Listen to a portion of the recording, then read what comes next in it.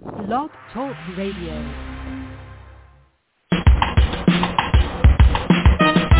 Let's get lost in a better place. Pick up a book, travel through time and space. So much to learn, so much to see. A chance to escape reality. Open your mind and your heart. Gain new knowledge, get a fresh new start. Jeannette will bring you there. So let's talk about it. We're live and on the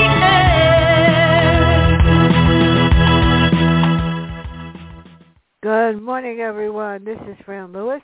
This is MJ Network, MJ and Mary of my sister, Marsha Joyce. And we have the author of Dead in the Water. And for those of you like myself that love whales, sharks, and sea life, you got to read this book. It's so good. Good morning, Jeannette. How are you? And welcome to MJ Network. Good morning, Fran, and thanks so much for having me on the show. And yes, I love all marine life as well. Well, I will be posting you 5 stars later. As also as my computer cooperates. I realize I sent you a million questions. That just proves I like the book. No, serious.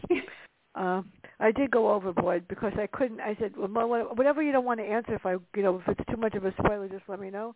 But can you tell people a little bit of summary of the book and tell us about Sydney? I like Sydney. Sure. So this is the 8th book in the Provincetown, the Sidney Riley Provincetown Mystery Series, which all take place in Provincetown, which is a small town on the tip of Cape Cod. And I often have wanted, well, I almost always, to be honest, like to place my books in real places. I think it's really kind of fun for people who live in the area to recognize it, and for people who haven't been there to want to go there. And Provincetown is, frankly, a tourist town, so we do like to have people come here. So we also have this influx of people in and out all summer, which means that you've got a lot more opportunities for conflict and for relationships and for all sorts of things. So when I decided to make a series that took place here in Provincetown, which is also where I live, by the way, I thought, all right, so what kind of profession can I give to my protagonist? Because she has, if it's a mystery series, she has to have some flexibility in terms of time. She can't be working a 9-to-5 job because that doesn't really allow you much time for amateur sleuthing. So I made her a wedding planner because although that can be an intense job, it's also a very flexible one. So it gave her the opportunity to have days off, to be able to run off at a moment's notice and do something else. So that's how Sydney Riley came about. I like Sydney Riley. She's really cool. So, who is Kai? And explain what kind of toys involve whales at the center. You know what? It's too bad I never knew about stuff like that. I love stuff like that. I don't particularly like boats because I get seasick. But to go to an aquarium or to go inside, I think my niece went for her birthday when she turned 21, swam with the sharks because she's as wacky as her aunt. And she said that was a lot of fun. It was a bit scary, though. So what kind of tours does she do, and why do people go on them, and what do they see? So actually, one of the things I do mention in the book that's true, I always try to give some sort of truth in the background to my stories. And whale watching as an activity on the East Coast was started here in Provincetown by the Beauvoir family. And for a long time, they continued to run the whale watching boats that go out during the season and stay at a safe distance, obviously, from whales. But spring, fall, and throughout the summer, we have right whales here. We have humpback whales here. We have minke whales here. and more these days, obviously we also have great white sharks because they're following the sea lions, or the seals, I should say. So we've got this plethora of marine life out there, and obviously want to take advantage of that.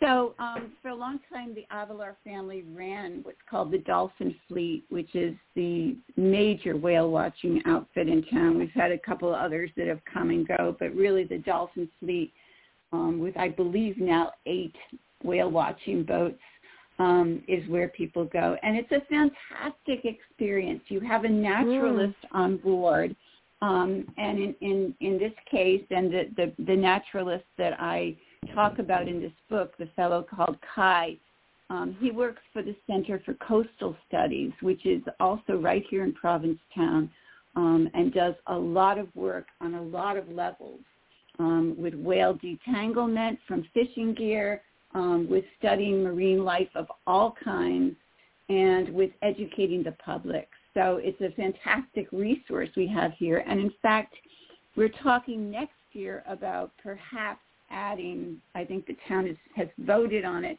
adding a chapter, I guess, I'm not sure, an office of the Great White Shark Conservancy organization here. So we'll have a visitor center that will talk all about the marine life on Stellwagen Bank, which is right off of the coast here, which is a place that all sorts of marine life, but especially whales, come to feed. And it will be really a way of introducing people who don't know as much about marine life as those of us who live here, but also to really remind all of us about how important conservancy is and how important all of these animals are to our lives. No, I agree with you. I know something is too bad that kids can go on trips there too. That would be fantastic for schools, for education. Because stuff like that is like more hands-on, yeah. I mean, I took my classes to the aquarium and stuff, and they went to the museums, but they loved everything. They loved everything, ate up everything. And I taught tough 6th graders, and they were really fantastic. As a matter of fact, they were so good that we went to the United Nations just to take a tour, and they invited them into the General Assembly meeting. That's never happened, they said. Goodness. Yeah, they were and they were allowed to ask questions. I go like, oh my God, it was cool. So now, her mother reminds me of my mother at times. Why was her mother so critical of her, and what is the problem with her? What did she want Sydney to do? My mother was the perfectionist, and if you didn't do it her way, you got the Ruthie look.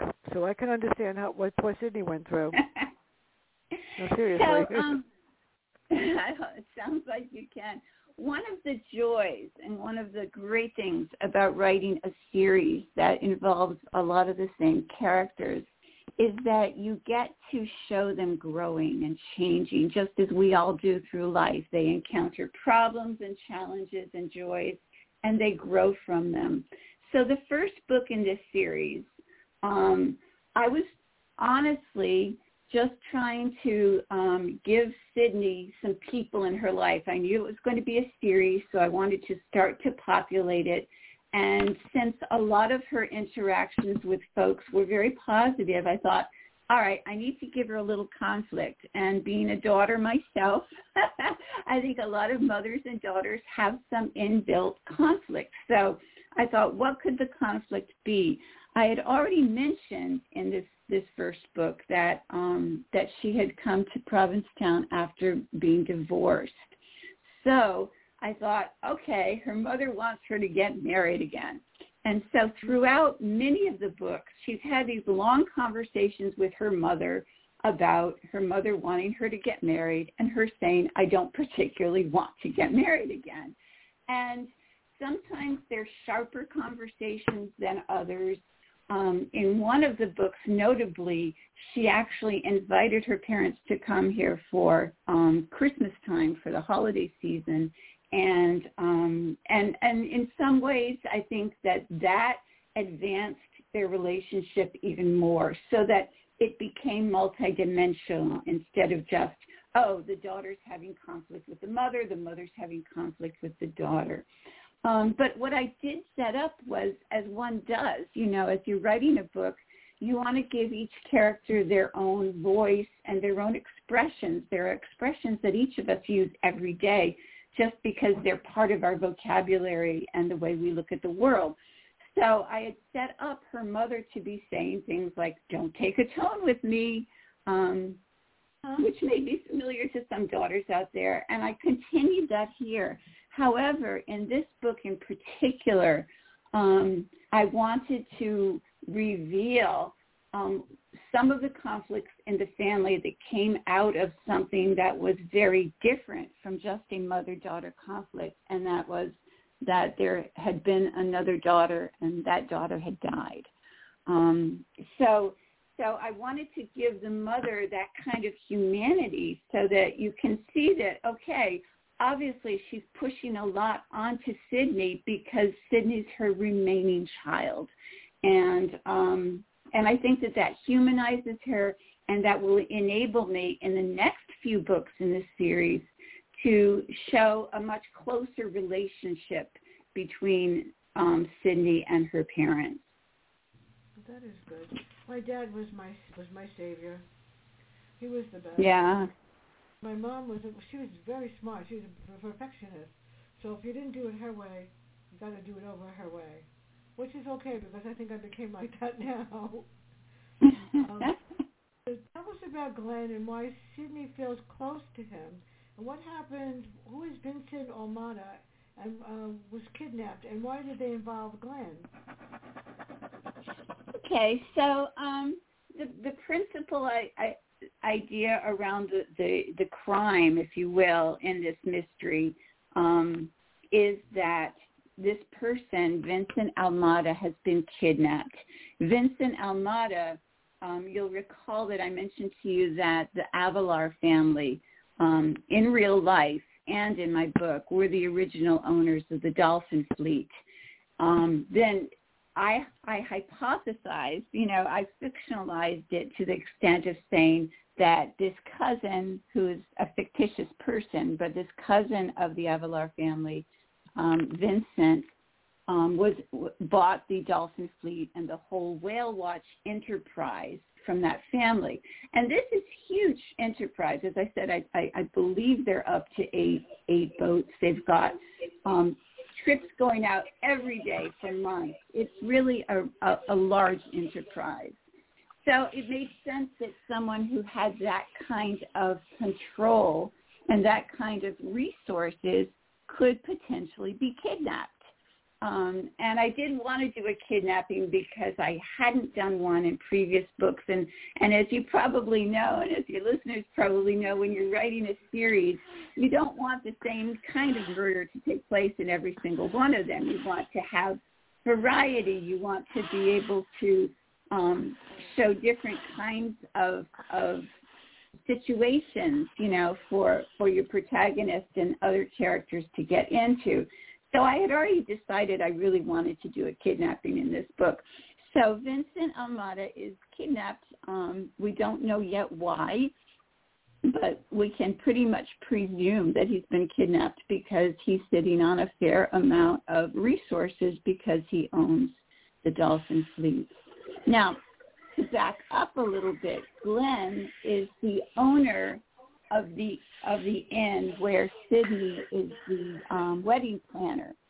So she and Glenn have a certain closeness already. They have even more of a closeness because in a previous book, in fact, in the first book in this series, the previous owner of the inn was murdered. And it's Glenn who, as the previous owner's partner, came and took over the inn. So Sydney and Glenn already have a close relationship.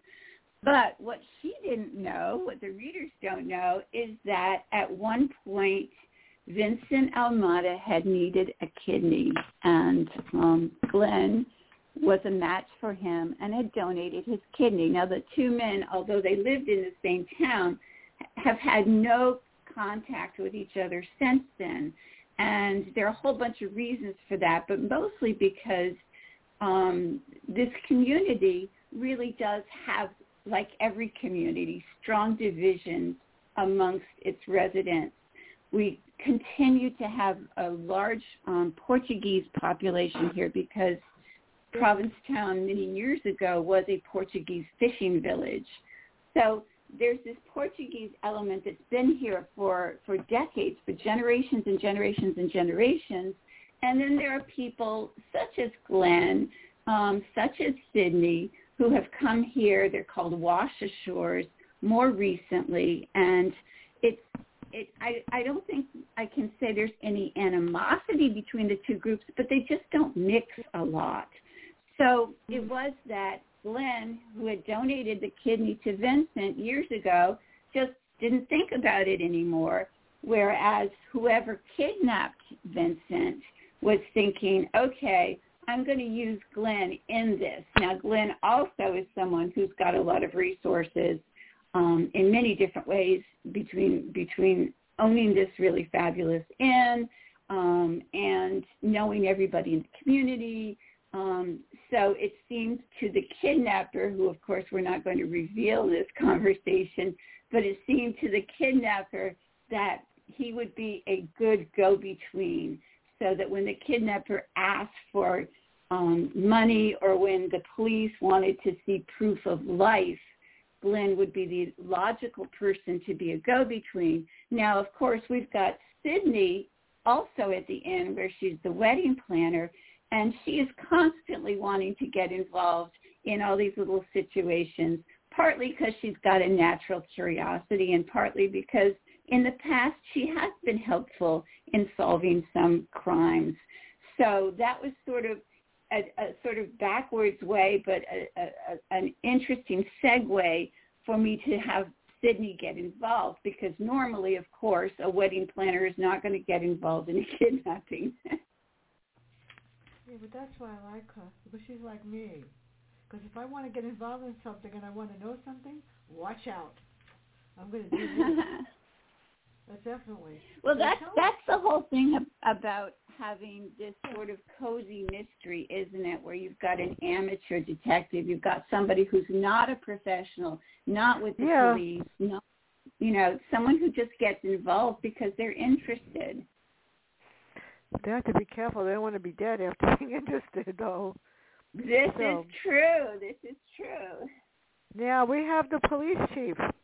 She's not happy that Sydney is interfering. No. She's not thrilling at all. And what exactly did Vincent do that they wanted to kill him? Poor Vincent. Well, I'd rather not say much about that because that would pretty much reveal who it is. But that's probably going too far. But I do want to mention Julie, who is the head of detectives at the Provincetown Police Department, and from the very beginning, she and Sydney have had this sort of interesting relationship because in several of the previous books, Sydney has actually literally tripped over a dead body. Sydney has often been the one on the spot first, partly because of her work, partly because she's in an inn, partly because she has a lot of friends. And Julie, the head of detectives, Detective Agassi, as her name,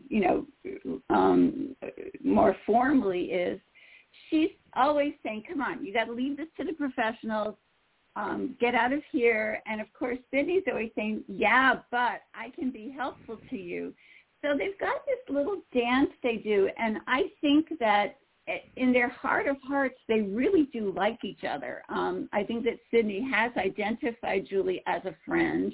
I don't know that Julie has ever identified Sydney as a friend, but they do this little dance between Sydney being helpful and Sydney getting in the way, and Julie wanting her help and Julie wanting her to get out of the way. So all throughout the whole series, and here in particular, you really see them doing this dance. And of course, they both get very sarcastic with each other. I mean, Sydney is to me the queen of snark, and Julie is kind of cutting and very, very businesslike. So you've got the two of them up against each other, and it makes for some interesting conversations. It sure does. So who is Mirela, and who's Guy husband? And what's her take on him? Okay, and what do they think Mirela, that he was involved with Vincent? This poor guy. Poor Vincent. I feel so bad for him. Poor Vincent, yeah.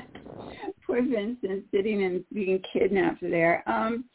So Mirela has been with Sydney from the first of the books. She's Bulgarian. She's a visual artist. And traditionally, what has happened in Provincetown, and again, this is part of me wanting to give a true background, to give you actual facts about the place as well. For many years, in the summertime, Bulgarian students have come to Provincetown to work, and they work hard. They're young. They work really like 2 or 3 jobs. They make money, and they go back to school in the fall in Bulgaria. And so what I have is Mirela came as one of those students, but found out once she got here that Provincetown is indeed the oldest art colony in the United States, that we are full of artists and galleries and people drawing and people painting. And she had been painting. She was an art student when she came. And Provincetown fell in love with Mirela's work, and she decided to stay. She decided to make this her home. So she has been here as an artist, a very established artist now by this 8th book in the series. She has been here as an artist throughout all of these books, and she is Sydney's closest friend. And of course, Sydney has concerns about her. So in a previous book, not the last one, but the one before that, Guy husband arrived in Provincetown. He's a Brit. He's very wealthy, and he ran a shipwreck salvage company. And he and Mirela fell in love with each other while he was here. And he was here actually investigating a shipwreck, which is a whole different story, but I think an interesting one in the book called A Fatal Folly. But he was here investigating the shipwreck, and Mirela and he fell in love with each other, and then he left, and he never got back to her. And, of course, Mirela went through, trying to reach him, and he couldn't be reached. And so she went through all the grief. He never loved me in the first place, all the things that one does. And she had just kind of gotten to the point where, okay, that didn't work. It's over. I'm not going to think about him anymore. When he comes back in this book. And so, of course, the first thing that Sydney is doing is trying to defend her friend. Don't you even think of getting near Mirela if you're going to break her heart again. Well, it turns out he had a decent reason for not being around. He was in prison, and now he's here because he is concerned about another take. He's gotten some information about another possibility for Vincent's kidnapping. And in fact, I think I'm not giving too much away when I say Vincent was also then murdered. And Guy husband, and they always make a joke about that's his real name, Guy husband. He has identified another possibility for the kidnapper and murderer, which is a group of I would say a crime family that is part of the fishing community in New Bedford and Provincetown and other Massachusetts fishing ports have huge rivalries, and there is a custom of New Bedford fishing rigs fishing in Provincetown waters, which they're not supposed to do. So there's all sorts of bad blood there. And Guy seems to think, with his inside information, that this crime family from New Bedford may indeed be involved in this. So he's trying to talk to Sydney first of all about, I really want to see Mirela again. I really want to know what happened with her. And then, but he's also saying, but there's also this thing I've got to tell you about, this, this possible connection with this fishing crew in New Bedford. So he's got a lot going on. Okay, now this father is great, and he reminds me of my father, because if he wanted to go do something, it didn't matter. So he went to a restaurant. Why would nobody wanted to go near the chef? I wouldn't go near her either. But how come he was able to approach her, and he had no problem? And the other thing that brought memories is that my sister used to say, her mother-in-law, Helen, who I loved, used to say to her, when you get upset, just breathe. And you know something? There are times I do that too. I just breathe. It does help. Trust me, it does help. So why does her father want this chef? I mean, nobody wanted to go near her. She was crazy. And yet he went into the kitchen. He left her. Why? I mean, seriously. Yeah, so I set up some characters early on in the series who I haven't done anything yet with, but I wanted to have them sort of waiting, available so that I could develop them. And in fact, one of my first readers keeps saying to me, when are you going to have the Adrienne, the chef, the center of one of the stories? And eventually I probably shall. But I did set up this concept of having Adrienne, the diva chef, and we always say it like that, Adrienne, the diva chef, who works in the restaurant that's attached to the inn that Glenn owns and that Sydney works at. And she's managed to get that restaurant a Michelin rating, which is pretty extraordinary for Cape Cod. And so obviously everyone wants her to be happy. Well, on top of that, she has a temper.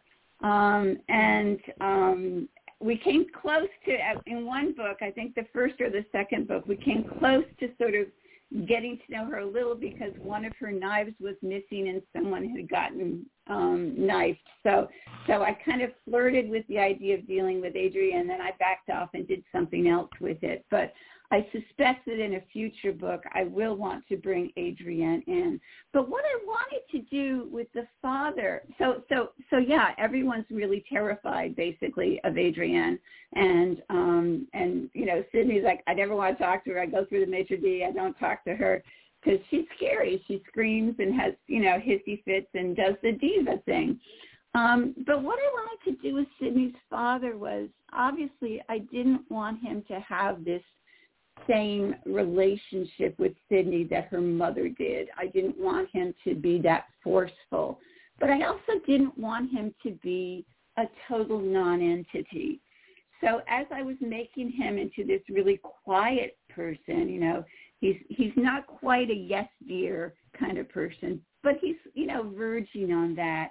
He wants a peaceful life. He's retired. He wants to read his paper. He wants to just and he wants everybody to get along. And I was really developing that through a couple of the books when I realized that he was starting to feel like a non-entity, a non-person, just, a caricature of a submissive husband kind of person. And I didn't like that because I thought that first of all, I don't like writing characters that become caricatures of themselves, but also, I always feel like if I'm going to invent these characters, I owe them something. I owe them a decent personality and a valuable life and a whole lot of things that we take for granted in real people. I really feel like I need to infuse all that into my characters. So I was thinking, even before I wrote this book, what can I do with Sydney's father that will make him more interesting, but not, bring him up to the level of kind of attention competition with his wife, who's very much to the fore. So I thought, wouldn't it be interesting if everyone in the world is terrified of Adrienne but him, that he would have this, inner strength that comes from, and this was new, I hadn't really brought this into his personality before, but that comes from him being a gourmet. Now, one of the things I have done throughout all the books, because I love food so much, is that I have given Sydney a real taste for food, and in particular fine dining, which I can't afford, but she can manage. And so I if you read my books and you hear about a meal, you're not going to just hear that they ate a meal. You're going to hear what they ate and how good it was. So I thought, this is great. I'll give him the opportunity to be a real gourmet, to really not just enjoy but understand the subtleties in the dishes that Adrienne prepares. And she, in turn, will honor him because he understands that, because he has that level of culinary sophistication that enables him to really appreciate her food in ways that some of the tourists might not. So I thought of that just as I was starting this and thought, how can I set this up? And of course, once I brought Sydney's parents to stay at the inn, of course her father is going to want to have reservations at a Michelin-rated restaurant. Of course she's going to pull strings to make sure he gets that reservation. And of course he is going to have a conversation with the redoubtable Adrienne that everyone else is terrified of. And it gives both of them a dimension. It gives him that dimension of strength and power that he doesn't really have through a forceful personality. But it's also feeding into Adrienne a little bit. It's easing a little bit that Adrienne the Diva Chef kind of thing. She's got this little bit of a human side because she's willing to have conversations with Sydney's father. So I'm hoping that is going to set me up so that in the next couple of books, I can develop Adrienne so that she's not, again, a caricature of the diva chef, but she's a real, breathing, interesting human being. She is, and if the mother won't like it, she might actually make a play for the father because he's so cute. Just my warped sense of humor here. What can I tell you? So, she didn't want her parents to know what happened to Alexandria, and what does she think happened to her? She doesn't want her parents to know the truth about what happened to her. So, yeah, that's not quite it. What happened is that long ago, when Sydney was 8 years old, her older sister, who was 10 years older than she was kidnapped. And there are a lot of layers to that, and those layers become even more important when you consider that Sydney's boyfriend is engaged in law enforcement around human trafficking. But her sister, all those years ago, was kidnapped, disappeared. No one ever knew what happened to her. So now here we are, present day. Sydney's at the inn. Glenn is at the inn. The parents are staying coincidentally at the inn at the same time that all this is happening. And when Sydney finds out that this person that, she doesn't know Vincent personally. Her parents don't know Vincent personally. However, just that very word, kidnap, to her brought back this whole backstory of Alexandra, the sister, who disappeared, who left one fine day to go to Boston and live, and was kidnapped. And there was a problem with that kidnapping that I won't go into, but the assumption was made that she had been killed. So here Sydney is. She does not want her parents to have to relive that. She knows what incredible tension that brought about in her growing up years of having this. I mean, she talks about her as a ghost, but having this emptiness, this empty place where a person should have been, was so incredibly painful for her parents. I mean, statistically, most marriages end when a child, no matter how old that child is, when a child dies, if the child is still, within like 20 years, people don't make it, marriages don't make it through that sort of thing. So somehow her parents have found, the wherewithal, the stability to stay together, but that doesn't mean that the family has not been haunted by this. So here we are now with this, everyone talking kidnapping, and Sydney's first thought is to try to protect her parents and make sure they don't hear about it. And of course, that's in vain, but it's what she tried to do. Well, now we have to talk about the poor guy that got killed. Oh, well, what can you do? Marie, she's a character. She shows up. What is her job, and how did he meet her? And then she doesn't really care about him, does she? Just takes us to the funeral and wants to get out. And then we meet wife number one, Clara. How did he meet her? I mean, he didn't have very much luck with life, poor thing. So sad. Yeah. I think that. So Vincent was indeed married twice.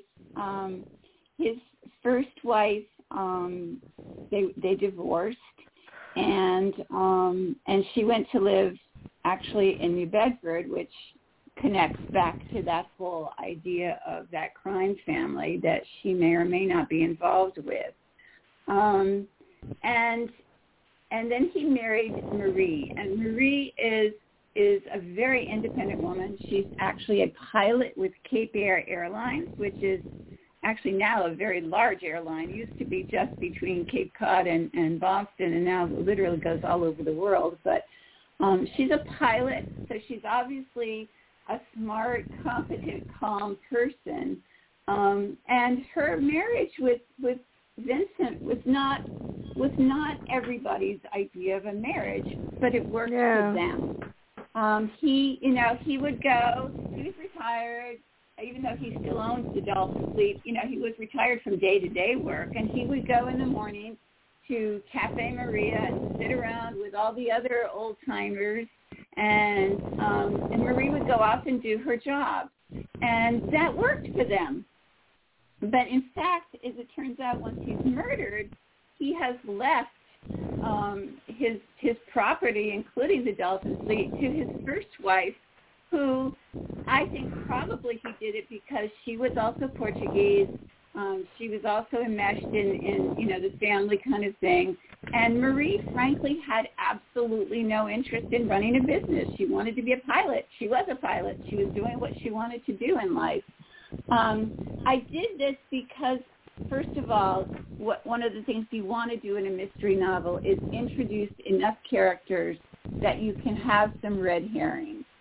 So if you have 3 new characters, it's not going to take too long for you to figure out who the murderer is, right? You have to bring in a whole bunch of people and give them all maybe a little bit of a sliver of motive.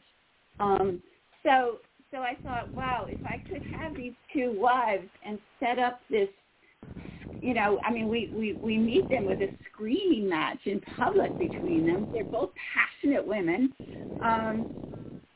We meet them through a screaming match, and I'm thinking if we can set this up so that each of them could potentially maybe want Vincent dead, then that gives us, even more of and I'm not going to tell you even if one of them killed him or not, because I'd rather leave the killer a secret. But what I'm doing in bringing in all these people, all these different people, including Guy Husband, including the people from New Bedford, all of these people have some connection to this story.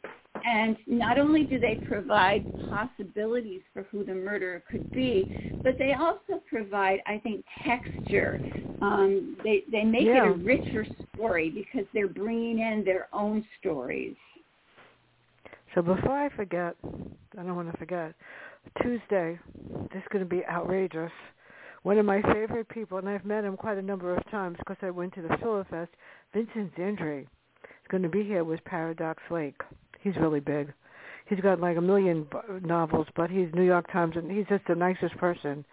On the 20th and the 24th, I have 5 authors doing a panel show. The first, Brave, right? And they're really interesting. They're really big authors, too, including Philip Margolin, John Land, Alan Jacobson, Stephen James, Dennis Palumbo. All the big ones are coming on those shows. And Phil is coming on twice. The show on Wednesday next week is at 12 o'clock. And we're going to talk about villains, conflicts, and how you create your characters to want to kill each other, and a lot more.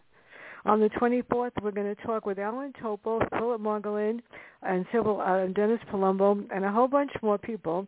We're going to talk about how you use your career in your work, including Lance LaRusso, who's a detective in Georgia. On the 26th, I'm not really sure if Minister Sam's going to do it. On the 2nd, Dick Belsky. R.G. Belsky is going to be here writing as Dana Perry, The Last Scoop. On the 3rd, this is really sad. On June 3rd, the author wrote The Day Before I Died. And I wrote a review, and I was really surprised that he asked for an interview. But I'm going to do it. On the 7th, New York Times author Don Bentley, who took over Target Acquired, he's going to do the Tom Clancy series. And finally, there's a lot more in them in June. On the 8th, John Gilstrap, Crimson Phoenix. So it gets great. And at the end of the month, on the 29th, Tess Gerritsen and Gary Braver Choose Me. And there's a whole bunch more in between. What can I say? So that's just May and part of June. And July, like I said, I take off. So here we go. You sound very busy, Fran. I can't believe that I'm doing this for 12 years. I can't believe I'm doing it at all. And when the first author that I ever interviewed was Tess Gerritsen, I emailed her myself. I said, okay, be brave. She has got to be the nicest person on this planet. And all the authors are really great, and I appreciate it, because I'm doing this because there's a pandemic, and people's work needs to be spotlighted. And I have to be very honest, Jeannette. If I didn't think a book was worth 3.5, 4 stars, I wouldn't do the interview. I'm serious. I only do interviews with quality work, and I've turned down quite a number of interviews, and I've turned down quite a number of books recently because I won't read them. They're just not what I want to read. I don't like self-help people. Anyway, so when sparks fly in the hotel and the FBI is present, how do I know that the feds have no clue? They had no clue whatsoever. Yeah, and I should probably apologize to the FBI for that. But the thing, the problem you have when you're writing a cozy mystery and you've got an amateur detective, and then you end up having a lot of law enforcement present, professional law enforcement present. In real life, this wouldn't happen, because in real life, the professional law enforcement people would take care of the situation. You sometimes hear about amateurs getting involved sort of, with cold cases because they discover something. But in general, if you can make a generalization, most homicides are solved by people who do it for a living.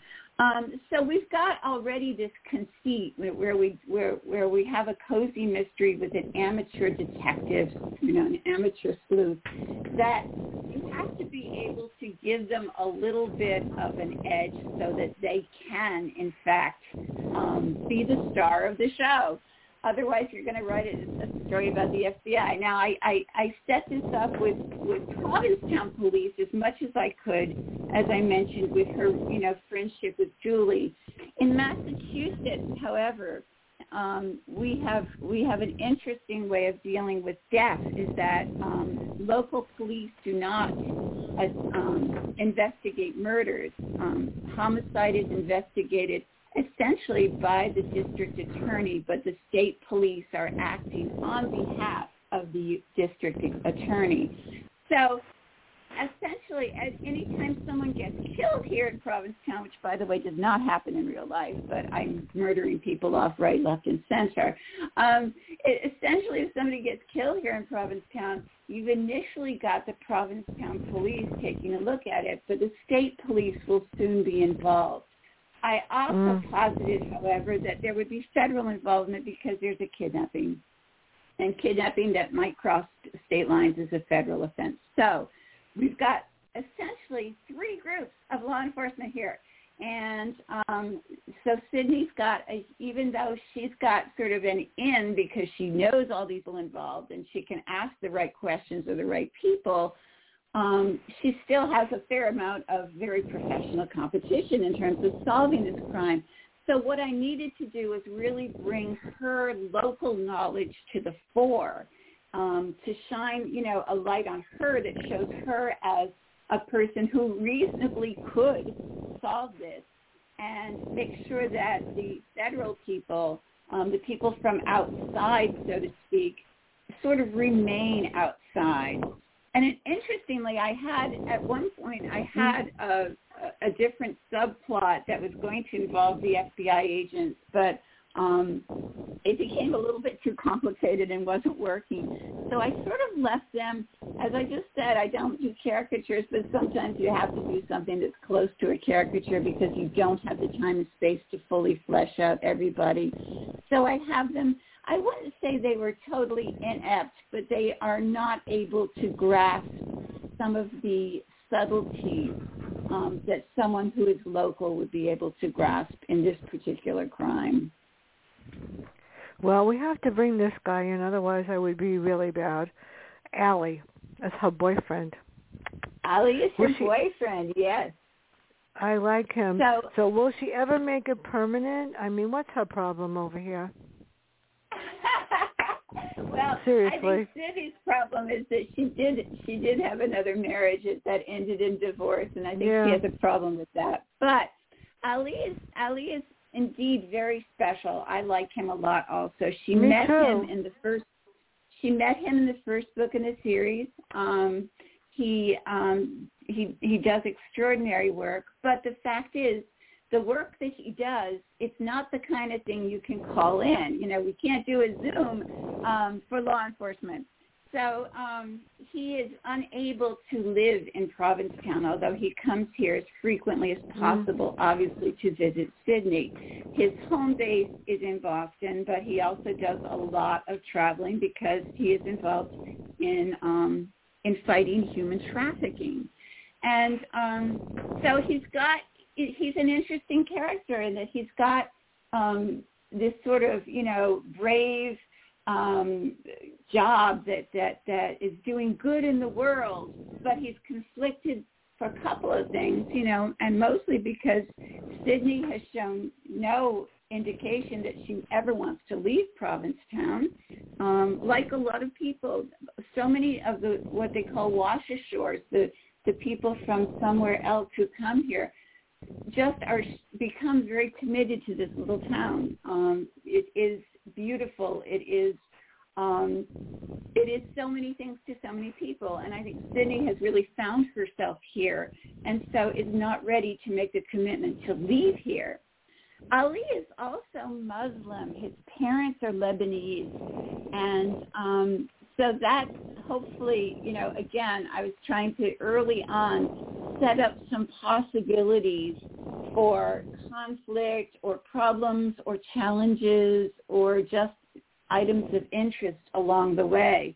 Her mother, Sydney's mother, has had some issues around him being Muslim, although, again, in this book, this is the book where I really brought the mother and the boyfriend together, because up until now, she's been sort of like, oh, him, oh, that man kind of thing, even though Sydney's been seeing him for several years. And in this book, he is the one who decides to go out on his own and investigate what could have happened to the missing daughter, to the sister, to Alexandra. Yeah, I know. And he goes out and investigates this, and that just brings the mother right back to him to realize, I've been wrong. I've been making assumptions about this guy. He is really not the person I thought he was. And in fact, I didn't really think of him much as a person at all. Now I do. So I didn't want, we've had 8, this is the 8th book in the series. So we've had 7 books in this series where Sydney's mother has been sort of anti-Ali, And now I know that going forward, although I'm sure that Sydney and her mother will continue to have issues together, the mother is no longer going to be so rigorous in not liking Ali. I think that she's going to develop a friendship with him, and I think that's going to be good.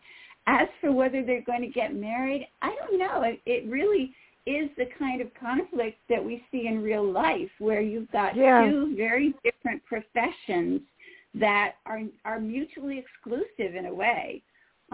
Although Sydney isn't specifically a profession, she could be a wedding planner anywhere, but she's very, very tied to this community, whereas he cannot be tied to this community. So I don't know. At one point early on in the series, I thought about killing him off, and then I heard so much from readers that that would be a bad idea. So I'm not sure. I'll be honest with you. I'm not sure where this is going, but it will be interesting to see. The way that I write, I tend to let the characters take over. I am not good at outlining, because the characters have their own conversations, and they have their own thoughts, and before long you're going in a different direction than you thought you were going. So I really do, I trust my characters. I make them as real and fleshed out and three-dimensional as I can, and then I listen to them. And so I'm hoping and trusting that at some point in the next book or the one after that, that Sydney and Ali are going to let me know where that's going to go. Which is why I write from the point of view of the dead body behind the stone, and they are dead before they even start, so they don't have to speak. Actually, they speak out and tell what they did wrong. I'm serious. Or they speak out because they were wronged. It's my Faces Behind the Stone series, and my book, Population Zero, will be out June 26th. And it's Population Zero, a world without people. And I created 9 worlds, and then I invited a dead spirit to come back and experience my world, to tell people that maybe they better start appreciating the one that we're in, and maybe someday we'll be able to walk out without the mask on our face. It's scary. A lot of people are reading it. I've got mixed reviews. No one said it was bad. They just said, "Oh my God, how did you write that?" I really don't know. I just sat down and wrote it. So before we end, the only thing that I would hope you do the next time, seriously, you got to put some pictures of whales and sharks in the book, or on the cover or something. I said, "Where's my pic?" The cover is fantastic. It's very soothing. It's beautiful. It sort of sets where the book takes place. But I was looking for a picture of the white sharks and the whales and all of them, because that's my favorite thing. So, right. What in the next book? What's next for you? When is that happening? So we've got the next book scheduled to come out this fall, probably in late October. Oh, good. And yeah, we've been doing 2 books a year, so it's pretty pretty intense. But yeah, in the next one, I'm really hoping to see something. I've been trying to, as I said, give different lives to the people who are the regular characters, and I am really thinking that it's time for Adrienne, the diva chef, to have a little bit more of a life than just screaming in the kitchen. So I'm hoping to involve her and some culinary escapades in some way. I don't that have sounds the title interesting. yet. Well, are you going to? I have to ask this, Cheryl, because Cheryl's going to want to know. Are you going to do, when the book comes out? You have to let me know way in advance so that I make sure I put you into my schedule. I felt so bad. They asked me to do an interview with somebody that's doing something in July, and I just gave her a date in September. I hate to tell her she's got the last date in September. The next one is October. I'm serious. And in October, I have D.P. Lyle. And in November, I have Mac Hoyle. I have all these people, and thank God they told me months before. Otherwise, I'd never get a chance to do it. So if you decide to do a tour with Cheryl, I'm doing one, by the way, in August, everybody. The month of August, Fran's doing it. I'm braving it, and we'll see what everybody thinks. Sometimes you get people that are really negative, and sometimes you don't. And there's one particular reviewer that's always negative, so whatever. I learned to ignore, because she says she doesn't understand what I wrote. I go, well, then try taking some. I'm a reading specialist in writing. I didn't want to say to her, take some comprehension skills, but what can I say? So where can we find out more about you and your work? And I hope I get the book before it comes out. I will certainly put you on the first readers list, yes.